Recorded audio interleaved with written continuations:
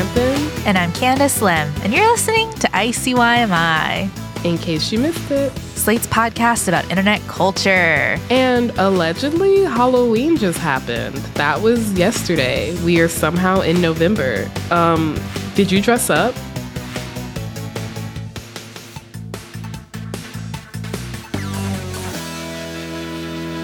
Yes, I am a pagan, so I dressed up as a podcast host. What about you? I did not, because Halloween was on a Tuesday. Also, as I keep mentioning, I'm doing a weightlifting competition this weekend, which means that I haven't been drinking for a month, and I'm just not at the point of adulthood where going out sober is fun. Mm-hmm. So I stayed inside. I had a nice cozy weekend. It was great.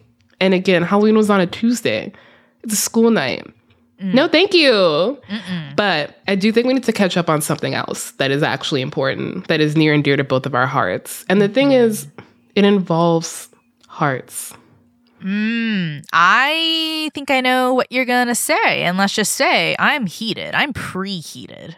We are mere hours away from the hometown episode of The Golden Bachelor. So spoilers, if you haven't caught up to Gary's final 3, then go ahead and skip forward like 5 minutes.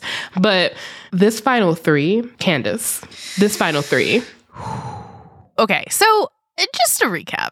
All right, our final 3 are Leslie. She's a very young-spirited dance instructor. Mm-hmm, okay, and then we have Faith. She got the first impression rose. She came on in the motorcycle, sang her guitar for Gary, all that. Mm-hmm. And then we have Teresa. She's the one who shared the milkshake with him at the diner. There was like a flash mob that performed for them, whatever. Okay, let's get at it. What are your thoughts on his final 3? Are there any snubs, any favorites of yours that did not make it through? Okay, first, can I just say my man Gary has a type, because all 3 of these women are just long-haired brunettes. The way my man has a type, and his late wife, also a brunette. So it makes sense. And, you know, old dogs don't learn new tricks, whatever. I was really surprised. I watched this episode with one of my best friends, and we were getting down to that final rose ceremony, and we were so sure that Ellen was going to make it through. Yes. And Ellen is the one who has a friend named Roberta who really loved The Bachelor and who has cancer. And so she was like, you have to go on. And the thing is, Roberta died before the airing of the season. Yeah. They say that at the end of the first episode. And so I was like, oh, I hope Roberta gets to meet Gary at the hometowns.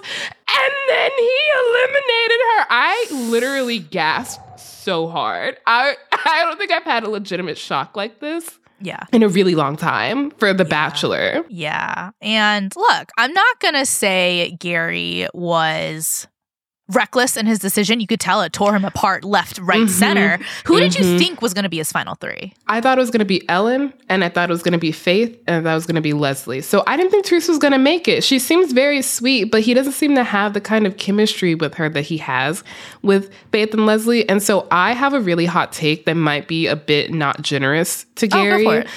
But my take is that he knows that it's between Faith and Leslie. Sure. He knows the final 2 are going to be Faith and Leslie. And so he's bringing along one person that it actually won't be that hard to eliminate. Like, it'll be hard because he's a nice person, but someone who he's not actually super worried about. And I think that maybe he thought if he brought Ellen along, he might end up falling deeper. You know, he was like, I actually can't handle that. I don't want to do that, because he brought along to the week before last Sandra and Susan. And I love both of them. Sandra is, I think, the favorite I picked as soon as the cast photos were released.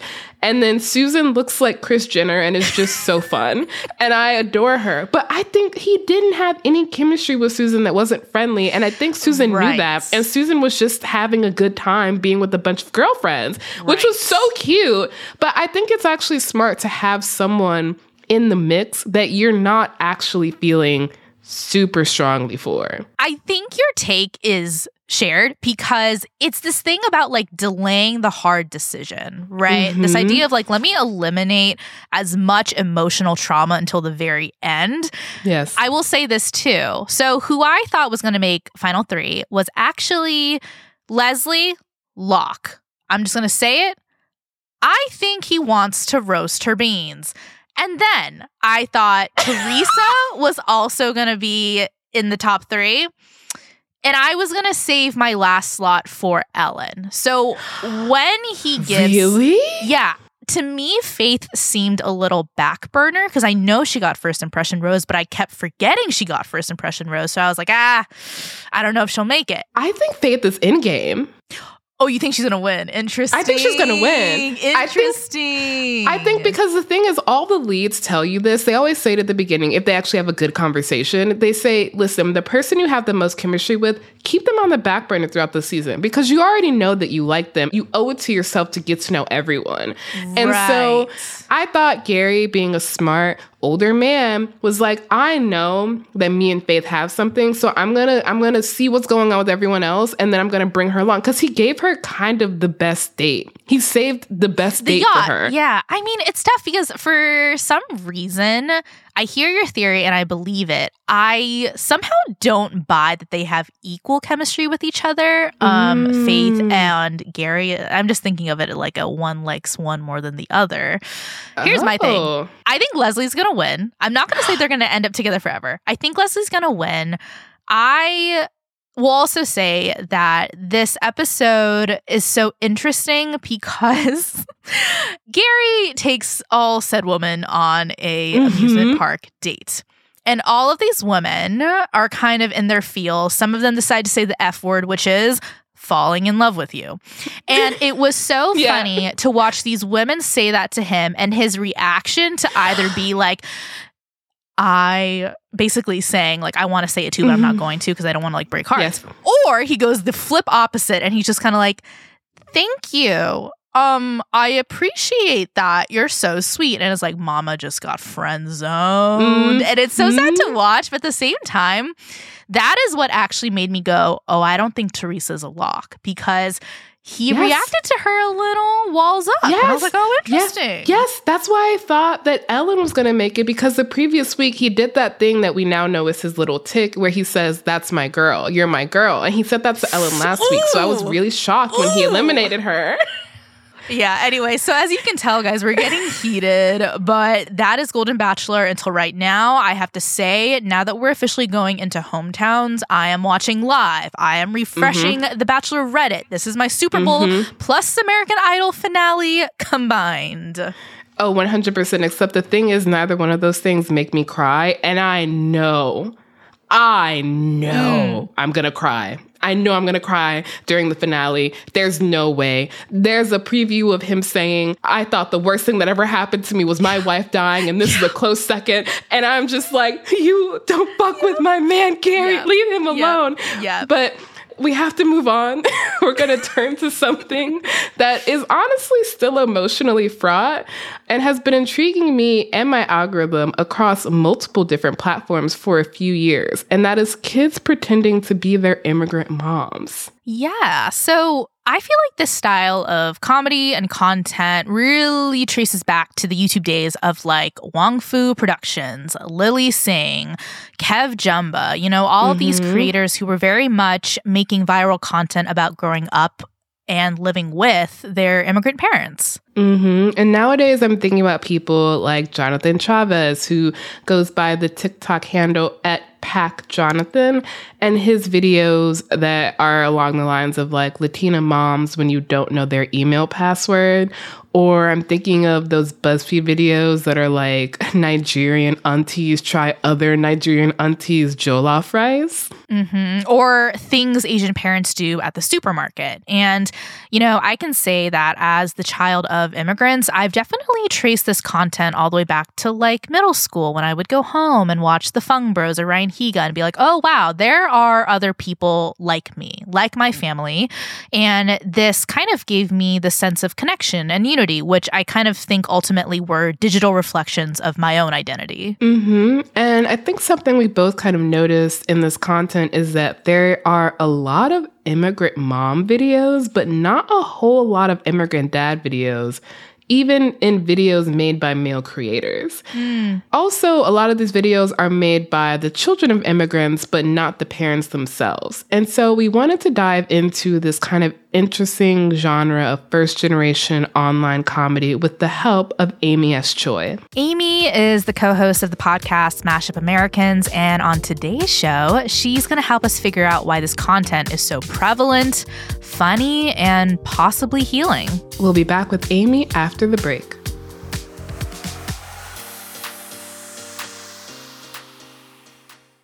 Hey listeners, hope you're enjoying today's show. If this is your first time listening, then welcome. We are thrilled to have you here. In case you missed it, our show comes out twice a week on Wednesdays and Saturdays, so make sure you never miss an episode. Like this past Saturdays on DJ Envy's alleged real estate fraud, we talked to Megan, the reporter Cuniff, about all of that and covering Tory Lanez' trial.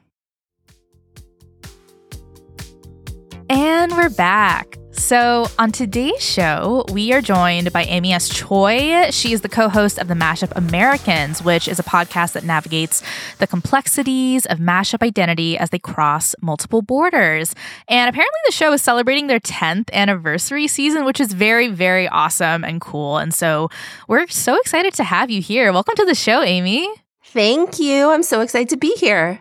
We're so excited that you're here, and even more excited to ask you the question that we ask all of our first-time guests, which is, what is your very first internet memory? Oh my God. My first internet memory. Okay, so first of all, I'm like a touch older than you are. And let's see, I didn't have my first email address until going to college.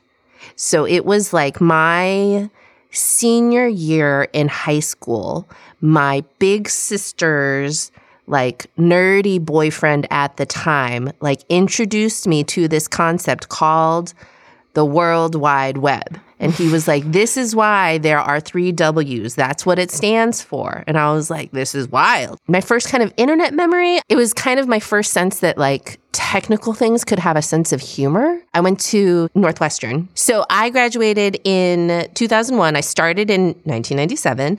I went to school in the 90s. I was born in the previous century, everyone. And the servers for all of the email addresses were like local Evanston restaurants. So I remember mine was like ASC451@heckies.northwestern.edu. And that was like alt email in addition to like your northwestern.edu or whatever it was. Like you had kind of two, I don't know, one weirder email address and one that was more like A Choi.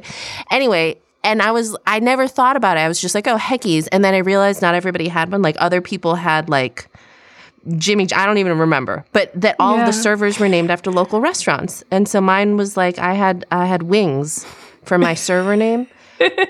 Well, Amy, I want to fast forward to kind of present day. I wanted to ask, could you tell us a little bit about the work you do now? Like, what is a Mashup American and what type of stuff do you guys talk about on the podcast? So we started in 2013.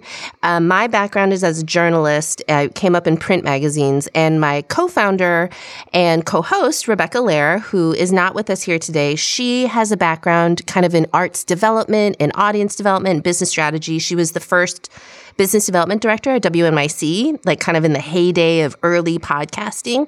And so we became friends, and we realized that kind of as we were entering adulthood, like we were in our late 20s when we met, going into our 30s, and I had been laid off for like the millionth time from yet another, like fancy magazine that I should have been so lucky to be at. And I was like, well, this seems to be like a tough pattern to be in for my career. And, the conversations that we were having, they were about work, but also about like how to be ourselves at work, how to be ourselves, period. And like in all these kind of big, kind of cruxy life decisions that come in your early 30s. Like I was pregnant. I, trying to figure out what like kind of traditions I would want to raise my family in. I'm first generation Korean American. I'm the first person born in the US in my family. My husband is first generation Colombian Mexican American. So we're like, what languages are we going to try and speak? Like, what are we going to name our kids? How do we kind of see ourselves in the world? And what does it mean to like be bringing more life in here. And, Rebecca was facing kind of similar decisions and kind of big life choices. And we were realizing that everybody around us was doing the same thing. Like all of our friends were all essentially like first generation Americans in one way or another, or in a relationship or kind of wrestling with what it means to be partnered up with somebody who comes from like a very, very different culture than they do, trying to understand like what kind of traditions from their family they wanted to keep. Like your kind of late 20s, early 30s are a part of like figuring out who you are apart from your family in a lot of ways, like what future you want to build for yourself. And we had one of those like Mindy Kaling moments that were like, well, nobody's talking about it. Nobody's doing it. There was like, sometimes like there's the mainstream story, which is like a white male one. Then there was like maybe like a kind of like a little like black vertical that was next to it that was like, okay, well, black stories can be here. And then maybe one, like a tinier one, like next to that was like maybe Spanish language can be over here. And then like way off in some corner would be like maybe queer or Asian stories. We were like, no, but that's not how life works. Like that's not how stories work. That's not how our experience pans out. We want to cut kind of horizontal across that. And we were like, well, Mindy Kaling says, why not us? And we were like, fuck, let's do it. Like, so we started in 2013 with a Tumblr, talk about internet moments, where we were curating kind of news through our lens of like what it meant to be cross-cultural, what it meant to have kind of a really richly varied experience that put some tension on what it meant to be American and how to define what American was. And it was interesting because in that moment in 2013, it was like Barack Obama was president. Like I remember so specifically, like that year, food editors were calling it Thanksgivika, where like Hanukkah and Thanksgiving fell on the same weekend. And like David Chang was on the cover of Saveur with like his soy glazed turkey. And we were like, maybe we're obsolete. Like maybe this idea is really like kind of past its prime, or like we're already here. And we thought maybe that might be it. And then like, Donald Trump ran for president. And then we realized that like what we were kind of looking in our lives as like an exploration and a celebration was really kind of also a defense of ourselves and like who we were as people. And so we grew from our Tumblr to a weekly newsletter, which we still put out on Saturdays, where we're curating news from around the world with this point of view on kind of a hyphen America and redefining America. And then we have our website where we are publishing original stories. That's really kind of like a FUBU community, like a For Us By Us, where it's a lot of tips, like personal essays, humor. And then we started our podcast in 2015. Our podcast is really where we lean into like who we consider to be mashup dignitaries, like luminaries who we've admired. And it's everyone from like Margaret Cho was like our very first guest, and to Padma Lakshmi, like Nora Lum, like back when she was still making rap videos about her vagina, just like really leaning into like who we thought was interesting. Like, like talking to Lena Waithe, like the year before she won her first Emmy, and like just exploring who we realized were the most exciting people in like creative fields and thought leadership and all of these different industries. They were almost always all mashups.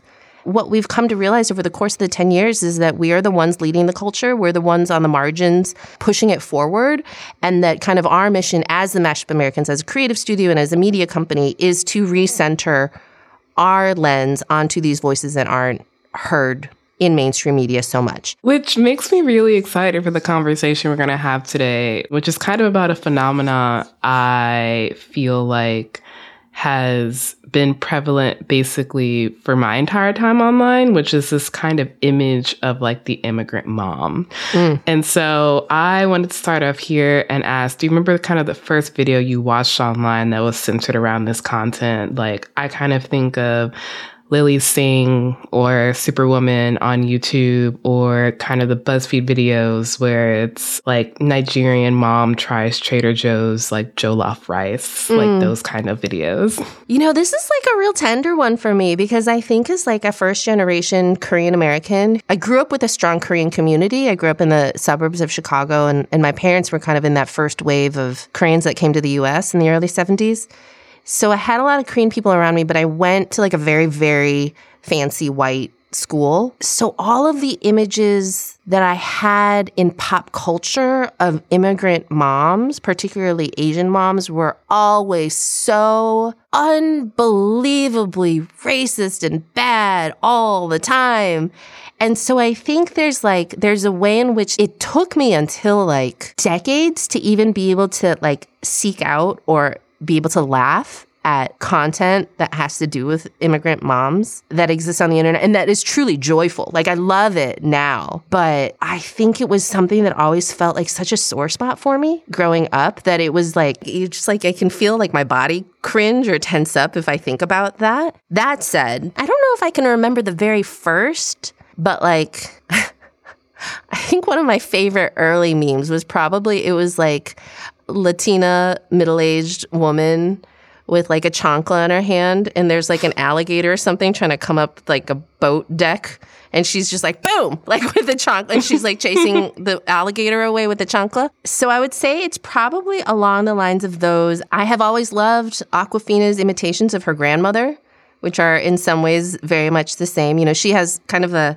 tough story. Her mom died when she was young, but her grandmother raised her, and her imitations of her grandma, and when she brings her grandmother onto shows and stuff, always just like really crack me up. And I think that is like something as a 44-year-old woman who only had like internet as an adult. I think I avoided all of that for a really, really long time until it became like safer or funner or more gentle, or like the people creating it were doing it out of love and not out of mocking. I mean, Amy, I think you are verbalizing everything I felt when I was 12 years old because, you know, I think in preparation for this episode, I was doing a lot of looking into like really big Asian YouTubers around that 2012 era. So this is Ryan Higa, Kev Jumba, Wong Fu Productions, all those guys. Ooh, Wong Fu, I remember. Mm-hmm. Oh, yeah. And I remember loving their videos, being like, wow, that's exactly how my mom sounds, all this stuff. And I think there was like the good parts of it, the like relatability of like, oh my God, like me and this guy who's 10 years older than me, like we have the same household, we have the same family dynamics, he gets it. And then I kind of remember that there was a specific video that I watched once, and it was by Just Kidding Films, and it was called Shit Asian Moms Say. And it was this guy who was kind of doing like this very over-exaggerated imitation of his mom, accent and everything. And I thought it was funny in the way a 12-year-old thinks anything is funny. Mm-hmm. I remember showing it to my mom and just her being like, I don't want to watch this. Turn it off. I don't want to watch this. And I was like, that's interesting. What nerve am I hitting here? And so kind of stepping from that person till now, I'm wondering as the years have gone on, do you have like a different take on these videos so far? Like, do you find any joy in them now? Do any parts of it still seem a little icky to you? They don't seem icky to me when the creators are like the children of or the immigrants themselves. Then I'm like, oh, this is fucking great. Like, you can say whatever you want about your own experience. And does it make me sad if sometimes you're like, oh no, that feels like a little bit of self-hatred just like got in there, you know? And also everybody gets to make their art, and like internet content is art. And so people like do what you got to do. What I cannot abide by is when I see people laughing and I'm like, you're laughing for the wrong fucking reason. You're laughing because of the accent, not because like this like gem of knowledge about like, you know, your cookie tin actually being filled with sewing materials actually rings true to you. You're just laughing because you think that person's accent is funny. And so fuck you, right? Like, so I still have that response. And then also nobody can make fun of anybody else except themselves. Unless it's done with like so much love. Like it was a couple of weeks ago when there was this great video that was floating around. I couldn't even tell you what platform it started on. It was white people hiking. Oh, yes. And it was, you know, it was like black people enacting white people hiking. And that was so accurate and also done with so much love. It wasn't like, look at these white buffoons that don't know how to act on a hiking trail. It was just like this like perfectly noticed, gentle, hilarious beautiful thing that was actually just like two kind of cultures seeing each other and doing the kind of like the gentle ribbing that comes with that. But I think that piece, which was so amazing to me that so many people like that it became like a discourse piece of the day, that to me was so loving. Whereas like, when you see something where it's just like somebody being an asshole about a cultural phenomenon. And I'm like, that still makes me kind of probably outsized mad in a way that like it wouldn't if my own like buttons weren't being pushed. But I think about, just like it wasn't too much later after that it was like Fresh Off the Boat was on the air in 2014, 2015. And that was like the first Asian American family that had been on TV since Margaret Cho's. Yeah. She had like All American Girl in 1994 and then nothing until Fresh Off the Boat. It's been a long time. So I think for me, what was significant about that kind of Wong Fu moment, Fresh Off the Boat in that early 2010s period was that it was also the first time where I felt like, particularly among Asians, and I think this was true for like a lot of different immigrant communities, that it was okay to have really funny representations of yourself. And it was like also, it was the first time that there was enough content out there that it didn't all have to be perfectly accurate. It was like, the whole thing about like Jenny Yang, she calls them the rep sweats. That like every picture of you and your community has to be perfect when it's out there because otherwise you're just like, like the rep sweats. I'm so nervous. Is that like, you don't have to have rep sweats. Like Asian people are allowed to be mediocre. They're allowed to be not funny because there's enough of us. Like there are people who are mediocre and not funny. And like that's also part of being human and actually really important part of like a cultural shift that happens is that like having a monolithic representation can be as damaging as having no representation. That's such a good point, Amy. And it reminds me of someone who doesn't get nearly as much representation in this kind of first-gen comedy genre. And that is immigrant dads. We'll be diving into why moms are in the spotlight after a short break.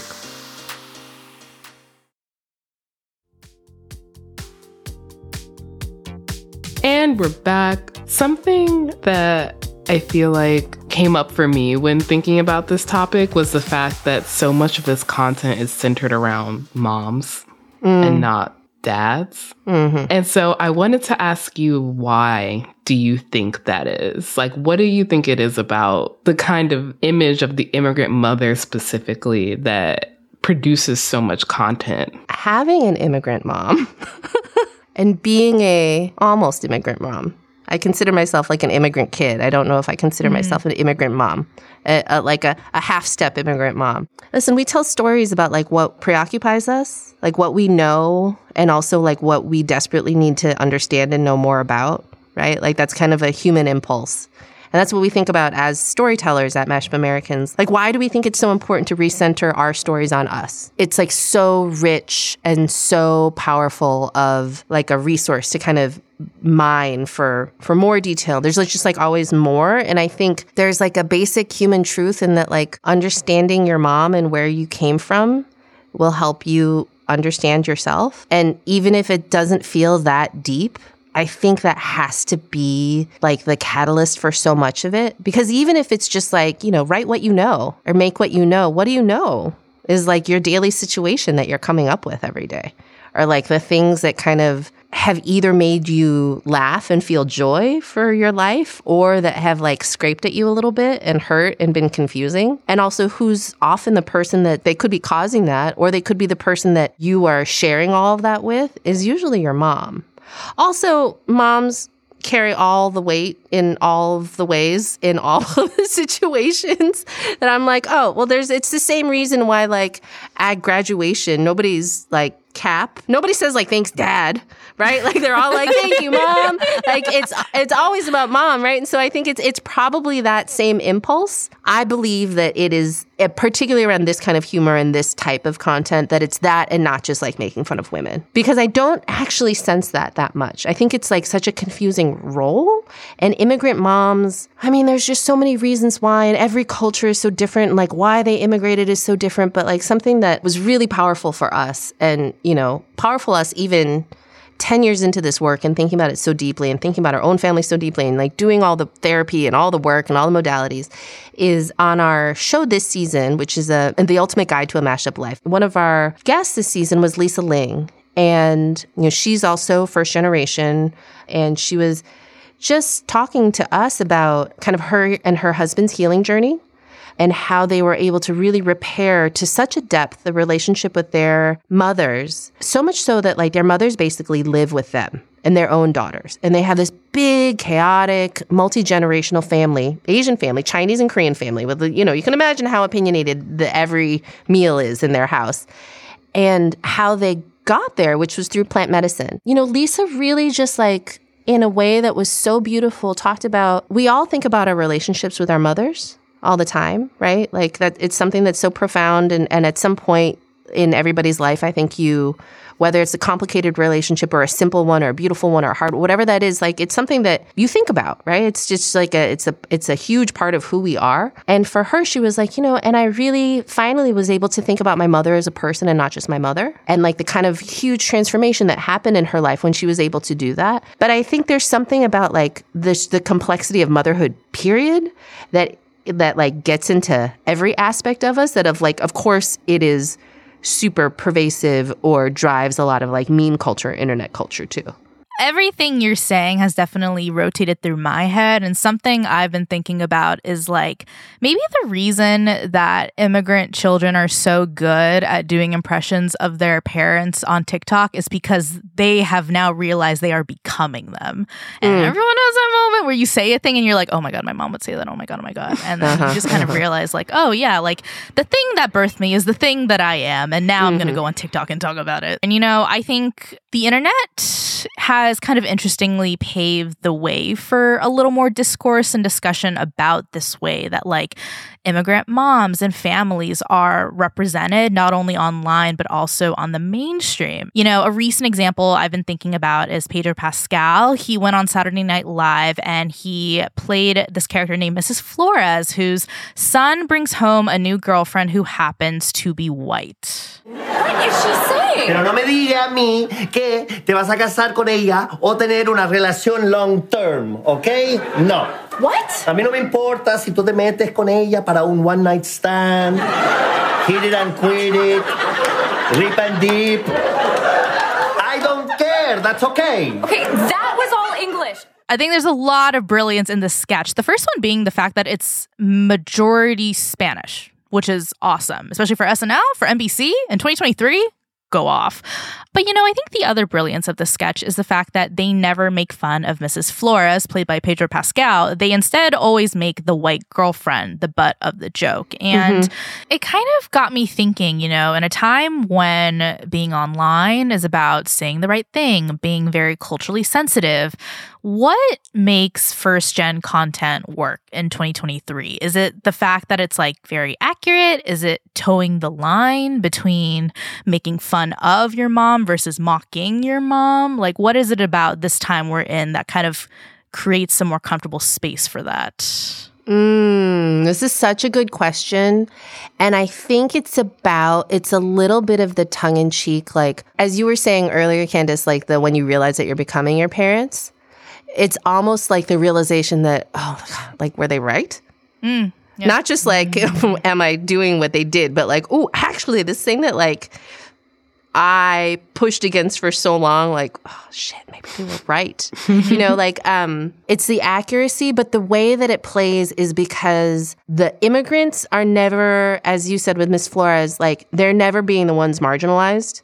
Like, the humor works because even when the humor is poking fun, it's never punching down.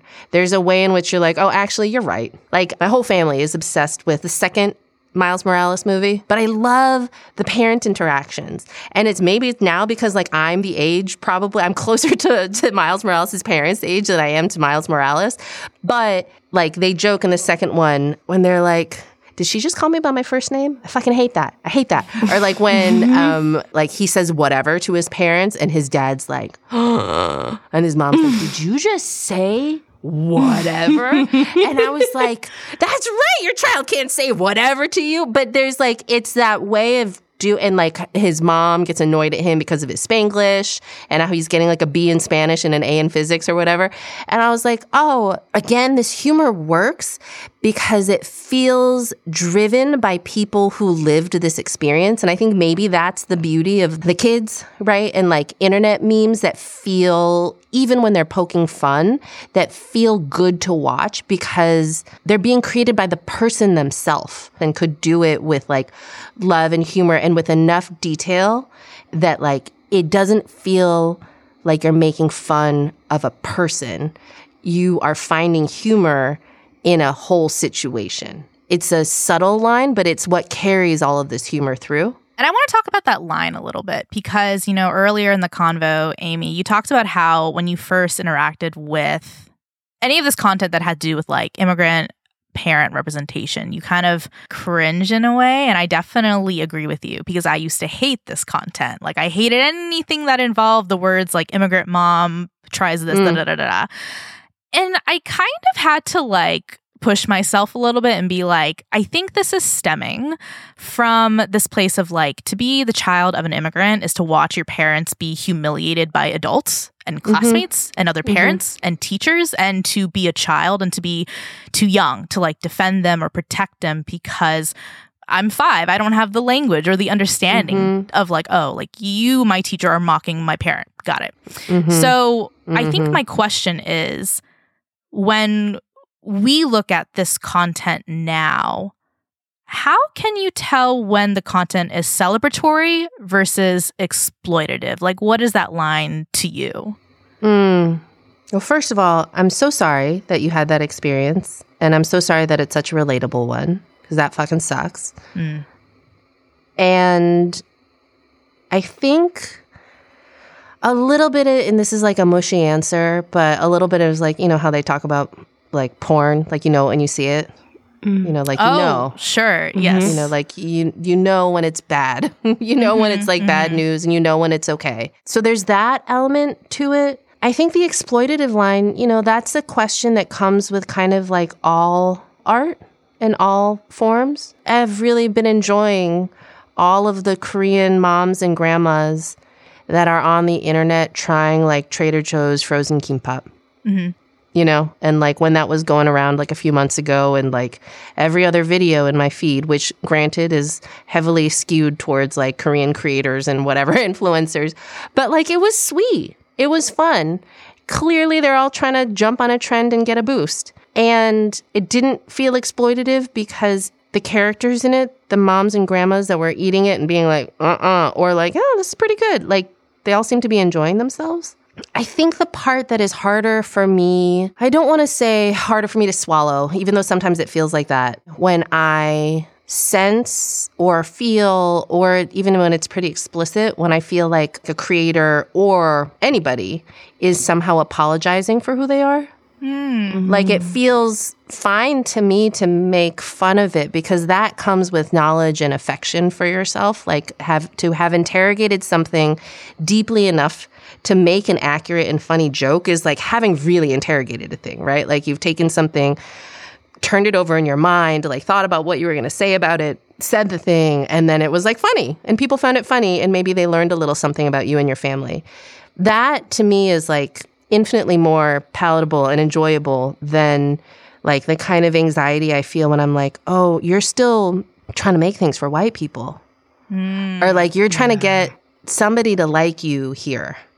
Or you're trying to win some sort of validation by making fun of yourself. And that to me feels like that is much, much less any moms or grandmas that you see on the internet, and they're more the immigrant kids. And that makes me just sad. Yeah, it reminds me of the line kind of between like self-deprecation and self-hate, which is can be blurry in comedy a lot of the times. But it also kind of reminds me of the difference between watching someone like Tyler Perry kind of depict Black women and watching other people do what is functionally similar. Like I remember watching this Pedro Pascal skit and thinking, I actually really usually hate when this happens, when like men dress up as their mothers, because there usually seems to be some level of like misogyny involved.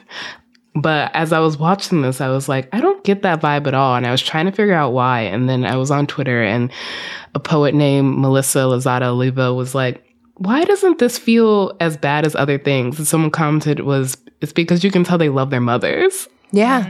Yeah. And that just feels so different. Yeah, when it's like sourced in love and not in mockery. Or worse, beyond mockery, in like some sort of not even hate for their mothers, but hate from themselves. Right? Which is like the saddest part of all. That's where it gets so hard, because the stuff that we're talking about that is also painful, right? Like those images that we had burned in our heads, or like that feeling of being mocked or shamed or not being able to stick up for people. That content is also bad, like it's also not funny.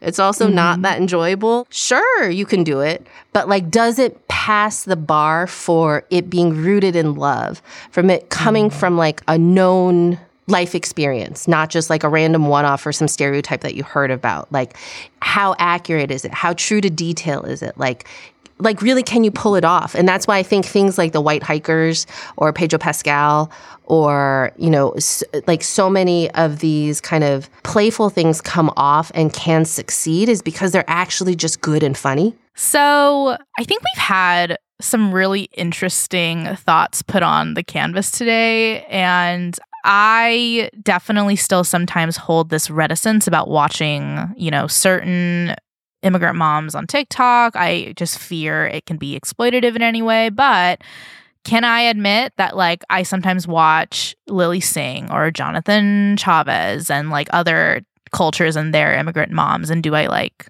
laugh a little bit?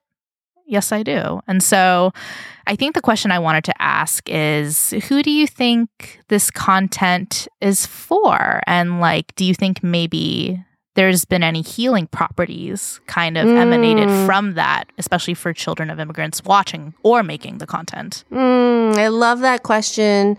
I'll answer the second one first because it's easier for me. Yes, healing. I do think Amazing. So. I think it is absolutely, every time we get to rewrite a story of ourselves that hurts us, and the rewriting process can be anything from like us interrogating and revising our own life stories to us absorbing new art and giving us new ways of thinking about something that maybe was painful to us, but we see it reflected in another way and see somebody else's response to it. Or maybe that TikTok shows you a dimension of a situation that maybe was uncomfortable for you, but when you see it reflected back, you see like, oh, there's the humor there, or there's the love there that like I didn't quite get in my own head, in my own experience. I think it can be so completely healing. Who is it for? I think it's for us. And I think this is like a great part of the mission of the Mashup Americans, is we really believe that breaking out again of like a black-white binary, by breaking out of this idea that culture cannot be porous, that we can't all learn from each other and laugh and like grow, live, laugh, love, do all the things, is that we make this for us because we believe that we are the ones creating culture. We are the ones pushing American culture forward. We are the ones pushing great ideas forward. Every kind of Harvard business case study about bringing diversity into a decision-making group is about increasing imagination and collaboration and new dimensions of thought and ways of approaching problems and problem solving. And like, Lord knows we need a lot more solutions in our country about like how to be different and better. And like, if we think that the way that things are happening right now is good, like truly, like help us, somebody like put us out of our misery, because it has to get better for all of us. So I believe that we're making all of this because anything that can kind of help connect us and help us see each other better, whether it's through laughter or through tears or through, any other sort of big human emotion, it can only help push us forward. That all said, like, we have a strict rule that we don't work with assholes. We're not going to convince anybody. And we are not, this is not our intention. We have no ambition to do so, nor do we have any desire we don't need to convince other people that we are human and that we are equally human to them and that we are equally deserving of like dignity and like a seat at the table than anybody else is. Which is to say, the Mashup Americans doesn't make content for like a white or male gaze or audience.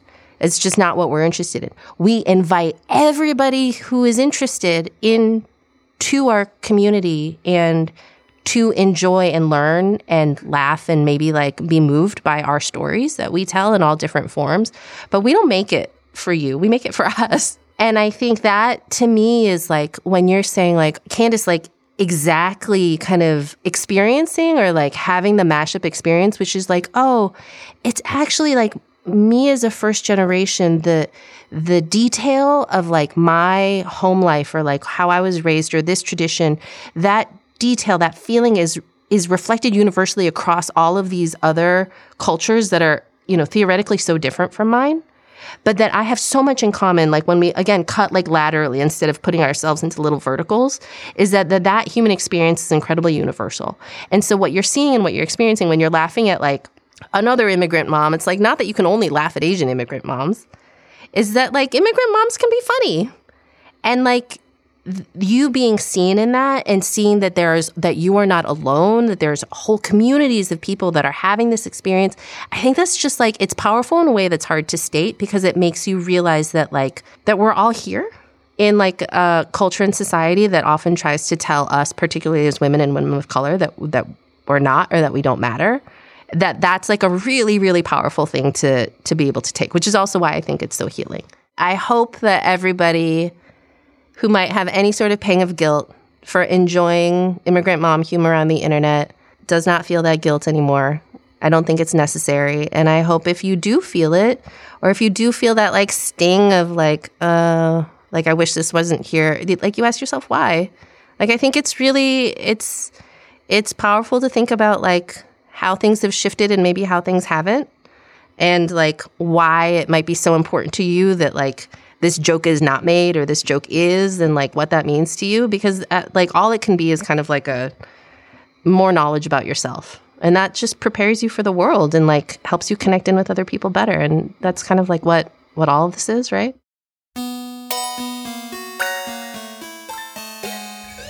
All right, that is the show. We'll be back in your feed on Saturday, so definitely subscribe. It's the best way to never miss an episode. Please leave a 5-star rating and review on Apple or Spotify and tell your friends about us. You can follow us on Twitter at ICYMI_pod. And if you have any questions, comments, concerns, you can also always drop us a note at ICYMI@slate.com.